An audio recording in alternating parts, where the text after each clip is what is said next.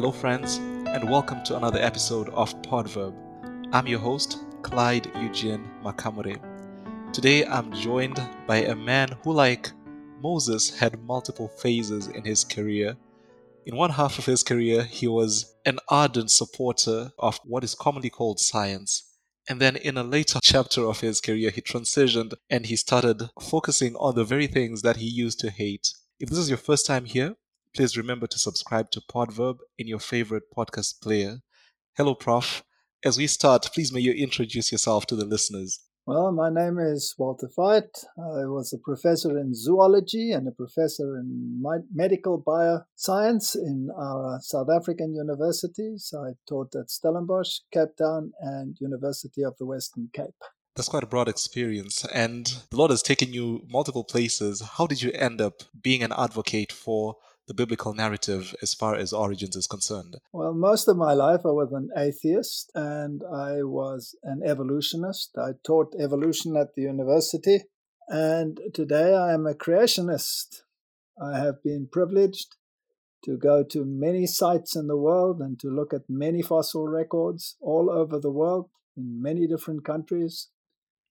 And I have come to regard the Bible as a document of truth. I believe it is the Word of God because the Bible is not just a narrative about origins, it is a story of history that is often very controversial, but is backed up by the science of archaeology. Besides that, the Bible has something that no other book has. It has prophecy, which accurately predicts hundreds of years in advance the exact events, including the Messiah's come, his year when he would come, the way he would come, how he would die, what his role is, history written in advance, kingdoms that will rise, kingdoms that will fall. And in the book of Revelation and in the book of Daniel, a very accurate description of all the events leading up to our time. And you cannot gainsay it. It is irrefutable. And therefore, I started to believe that God's word is truth. But I had to have a paradigm shift as I went through the science until I discovered that science is science, and I am a scientist and love science. But when it comes to the philosophy of origins, then there are different ways of looking at it. And I believe now that the biblical paradigm fits the facts far better than the scientific one. That's it in a nutshell. Your life is really testament to the verse, if anyone is in Christ, he is a new creature. All things have passed away, and behold, all things have become new. Let's get into the episode. I studied in secular universities. And in those universities, I remember going through Diversity of Life 1 and Diversity of Life 2. In my studies in those particular courses, my lecturer was careful to point all fossil evidence to an evolutionary explanation for the origins of life. And the question that I now have is, can the fossil record support the biblical narrative? The fossil record is a history of the biblical narrative. Now, when I was an evolutionist, I believed the common story that fossils occur when there is a chance event, a local catastrophe, or just a natural event of animals dying, settling down in mud, and then becoming fossilized. Now, a fossil is nothing other than a mineralized copy of the original. So it needs water, it needs minerals. Therefore, a fossil can only form in a mineral-rich, water-rich environment where the material, as it rots, is exchanged for the mineral. So a fossil is not the original animal, it is a mineralized copy of the original. Now, if that were true, then the fossils should be randomly displayed, but we don't find that. We find fossil graveyards, millions and millions of fossils of particular kinds in particular areas. Moreover, all of them are in watery graves. with a few exceptions. Some of them are in volcanic deposits. Some of them are in amber, but the great majority are in watery graves. Now, these watery graves are not just local phenomena, as science would have you believe, let's say a local catastrophe, a small flooding that buried animals, because these fossil beds stretch over thousands of square miles or kilometers. They sometimes stretch virtually across continents, and therefore they must have been deposited catastrophically at the same time. The other fact is that they are unidirectional. When you look at the fossil assemblages, the geological column, which consists of one flat layer on top of another, which you can see in a crosscut, like, for example, when you look at the Grand Canyon or you look at the top of mountain ranges, you see these flat layers. Now, those layers were deposited catastrophically, and you can determine the direction of flow of these mud flows. And they sometimes cross entire continents, unidirectional, so they're not localized floods. And within them, you find millions and millions of fossils, depending on where you're looking. And you will find that many of these fossils are stream-orientated. So that's catastrophism. Now, where would you find a universal catastrophe of such proportions as to bury huge animals like dinosaurs, even whales, giant creatures, and many of them unidirectional? Only a flood can explain that. So catastrophism is a far better explanation for the fossil record than chance fossilization over millions of years, because then you wouldn't have unidirection, you wouldn't have any of the phenomena that you have. When you go to the fossilized forests, those forests are also unidirectional. If you go to your neighboring country, which is Namibia, you find great fossilized forests there, petrified forests, and you will see, I went and measured them myself, that they are lying in a unidirection. And even the upright trees, they don't have rootstock, so they've been transported in and buried also unidirectional. So catastrophism, a universal flood, is a far better explanation. And if I may add one more point, there's a layer which is called the chalk layer. It's called the Cretaceous period. Now, that chalk layer is a deposition out of water, and it consists of the calcium carbonate skeletons of creatures that live in a marine environment, many of them unicellular, like foraminifera or radiolarians. And when they die, they settle down and they make a white chalk layer. That's what you write on the whiteboard with, writing with that chalk. So even today, if you go into the mid-Atlantic, you will find a layer of chalk on top of the mid-Atlantic ridge, the highest mountains in the Atlantic.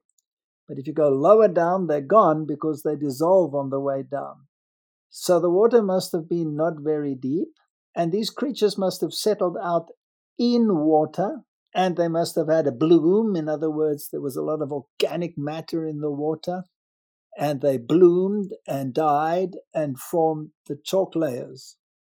And that layer is a universal layer. There's only one explanation.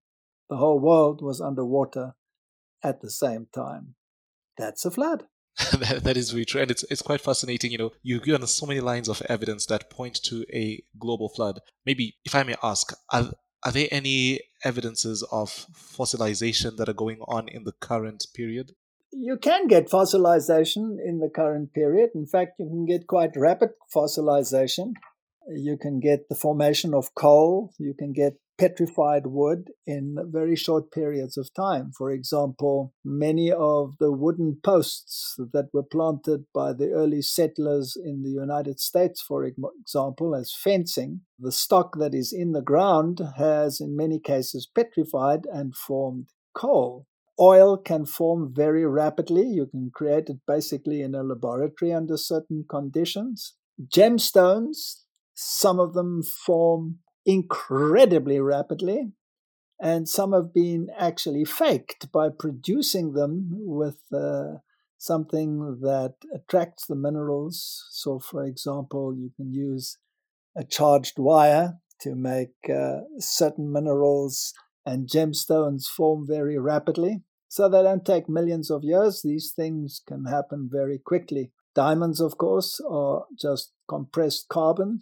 So you find them in kimberlites, which are volcanic tubes, and that is just great pressure. But if you look at all the coal fields in the world, when you look at all the oil fields in the world, there must have been a vast amount of organic material that was rapidly buried and formed those deposits. There is nothing in the present day world that can produce anything on that scale. It is impossible. It had to be a worldwide catastrophe, and it had to be of absolute magnificent proportions. If you look at the coal fields in the world and how they are distributed from one continent to the other and how much there is, then you get some idea of the luxurious nature of the pre-flood world. Wow, that is quite amazing. And indeed, with the examples that you gave of modern fossilization, it really doesn't make sense that the whole of the fossil record would have been made as a series of these small events happening around the world. That's why they have to invent millions and millions and millions of years. And they say that they can prove their millions of years with radiometric dating. Radiometric dating proves absolutely nothing because it is based, like anything else, on assumptions. You have to make certain assumptions. And those assumptions are not necessarily valid. If you take, for example, uranium-lead dating, then you have to measure the ratio of lead to uranium in a volcanic rock structure. And then you can say, okay, your supposition, your assumption is that all the lead of a particular isotope was derived from decay of uranium. So today you look at the ratio lead to uranium, you know the half-life of uranium, and then you say, okay, there's X amount of lead in this substance per kilogram, and it takes so many million years for the half-life, therefore this took 250 million or whatever years to form this much lead. But your assumption is there was uranium and there was no lead. You don't make the same assumption for calcium or magnesium or phosphorus or any of the other minerals. So if there was lead in the rock to begin with, which is highly likely, then your clock is useless. It's just an assumption. And then the other thing that you have to know, of course, when you have a clock, somebody has to start it. If you have a match and you're running around a field, and you want to determine how quickly these people run around, you can use a stopwatch. But there's something you must do. There must be someone who clicks the stopwatch when the race starts, and there must be someone who clicks it when the race stops. So who determines when it started, and who determines when it stops? So the assumption is that originally the clocks were all set to zero. So when you're doing a calculation, then you assume that the clock was set to zero. What if you press the button halfway?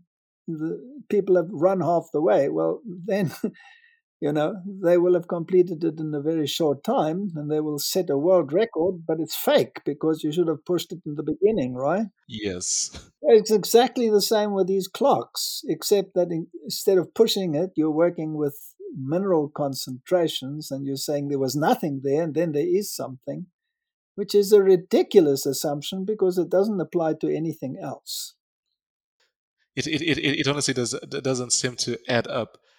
Maybe as we move towards the close, I would like to ask you two questions. One is, why are people committed then to a worldview that presupposes millions of years instead of going with the evidence? It's very simple. As many a scientist has stated it publicly, we cannot allow a divine foot in the door. In other words, science seems to think that it must separate itself from divine revelation. It is something separate. Now, just by doing that, by saying you have to eliminate the possibility of a divine intervention, then you have to come up with a naturalistic answer.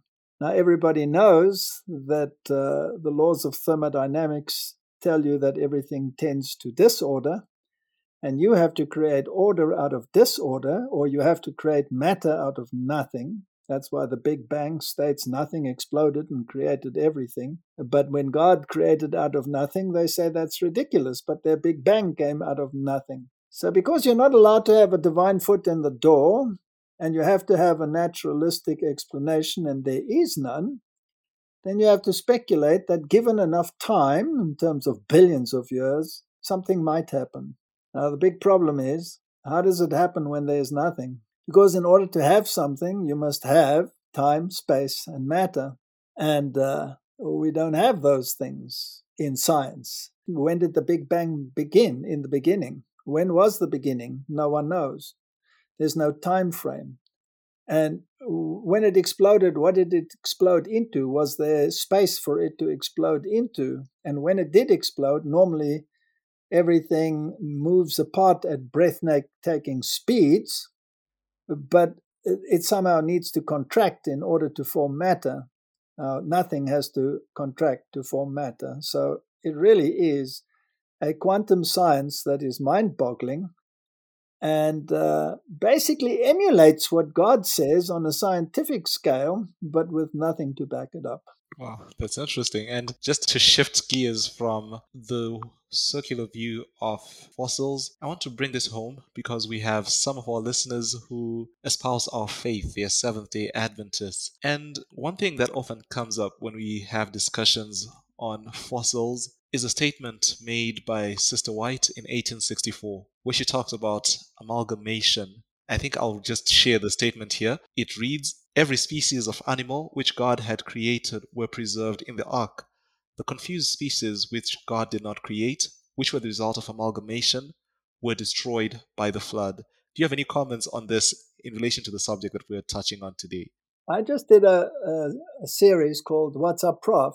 And I also did a series called Nahum, the book of Nahum, the prophet Nahum. And I talk about those issues in that particular series on Nahum. And basically, we are very capable of genetic manipulation at the moment. And there are many, many experiments that have been done where human genes have been mingled with animal genes, and they have now ethically approved those as well. So creatures have been created that are part human, part animal, or the mixture of various animals. So if the pre-flood world with their magnificent brains and their giant intellects had a capacity to do these things, and the Bible tells me, as it was in the days of Noah, so shall it be at the coming of the Son of Man. And some of the technology that has been found in the archaeological record and fossil record, by the way, points to technologies that we're not even capable of. They have found many interesting things that show that there was a very high level of intelligence and scientific advance in those days. So I have no doubt that they manipulated creatures. Now, there's a group of animals in the fossil record of which we have not one example living today. What we have today in the vertebrate world is we have the fishes, we have the amphibians, we have the reptile, and we have the mammals, and we have the birds. But there was a group that existed previously, a very large, diverse group of which not one representative exists today. And that's the mammal-like reptiles. Now, just that alone, it'll give you some idea. Mammal-like reptiles, that's what they're called. So they're a mixture of mammal and reptile. That's amalgamation. And I'm wondering whether those creatures that were created were the confused ones and didn't come onto the ark. Wow, that's quite fascinating. We really have a world to discover out there. And the interesting thing is science, the more you get into it, really points to a creator. Thank you very much, Prof, for sharing your time with us here. It was a pleasure. May God be with you. Maybe as we wrap this up, could you share where listeners can get in touch with you if they wanted to connect with you? I get so many hundreds of emails that there are people that have to help me. I've got people doing Facebook pages. I don't even look at it myself. I don't get there. I get hundreds of them. So people can watch the Amazing Discoveries Africa channel. It's amazingdiscoveries.co.za. Amazing Discoveries, all one word. And they can get all the lectures there, and then there's a question and answer place there, and they can pop that in. And those that are problematic for some people, they will send them to me, and then we can talk that way. No, that's all right. Thank you very much for sharing that information. I hope that the Lord will continue using you in a mighty way. I've been following the series that you're doing, and I think I've been enjoying them. Every week I'm one of those that make a habit of following What's Up Prof, as well as the others that come up on Amazing Discoveries Africa. Thank you. There's one coming out tonight. In 1 hour, it will be on at 6 o'clock. I'll be tuning into that one as well. Yes, tell your listeners to look at them. I'll definitely put a link in the podcast show notes so that people can be able to connect with you. Well, that is it for another episode of Podverb. I was awestruck by how Prof. Walter was able to demonstrate how the fossil record provides strong evidence for the biblical flood. If you're like me, I'm sure you can see that science, instead of fighting the Bible, can point us to God's Word if we're willing to listen and follow the evidence.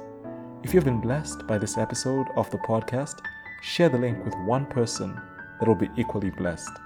If you want to reach out, please contact me by sending an email to podcast@podverb.com, or you can record a quick voice note by visiting speakpipe.com/podverb. That is speakpipe.com/podverb. Until next time, be blessed, my friends.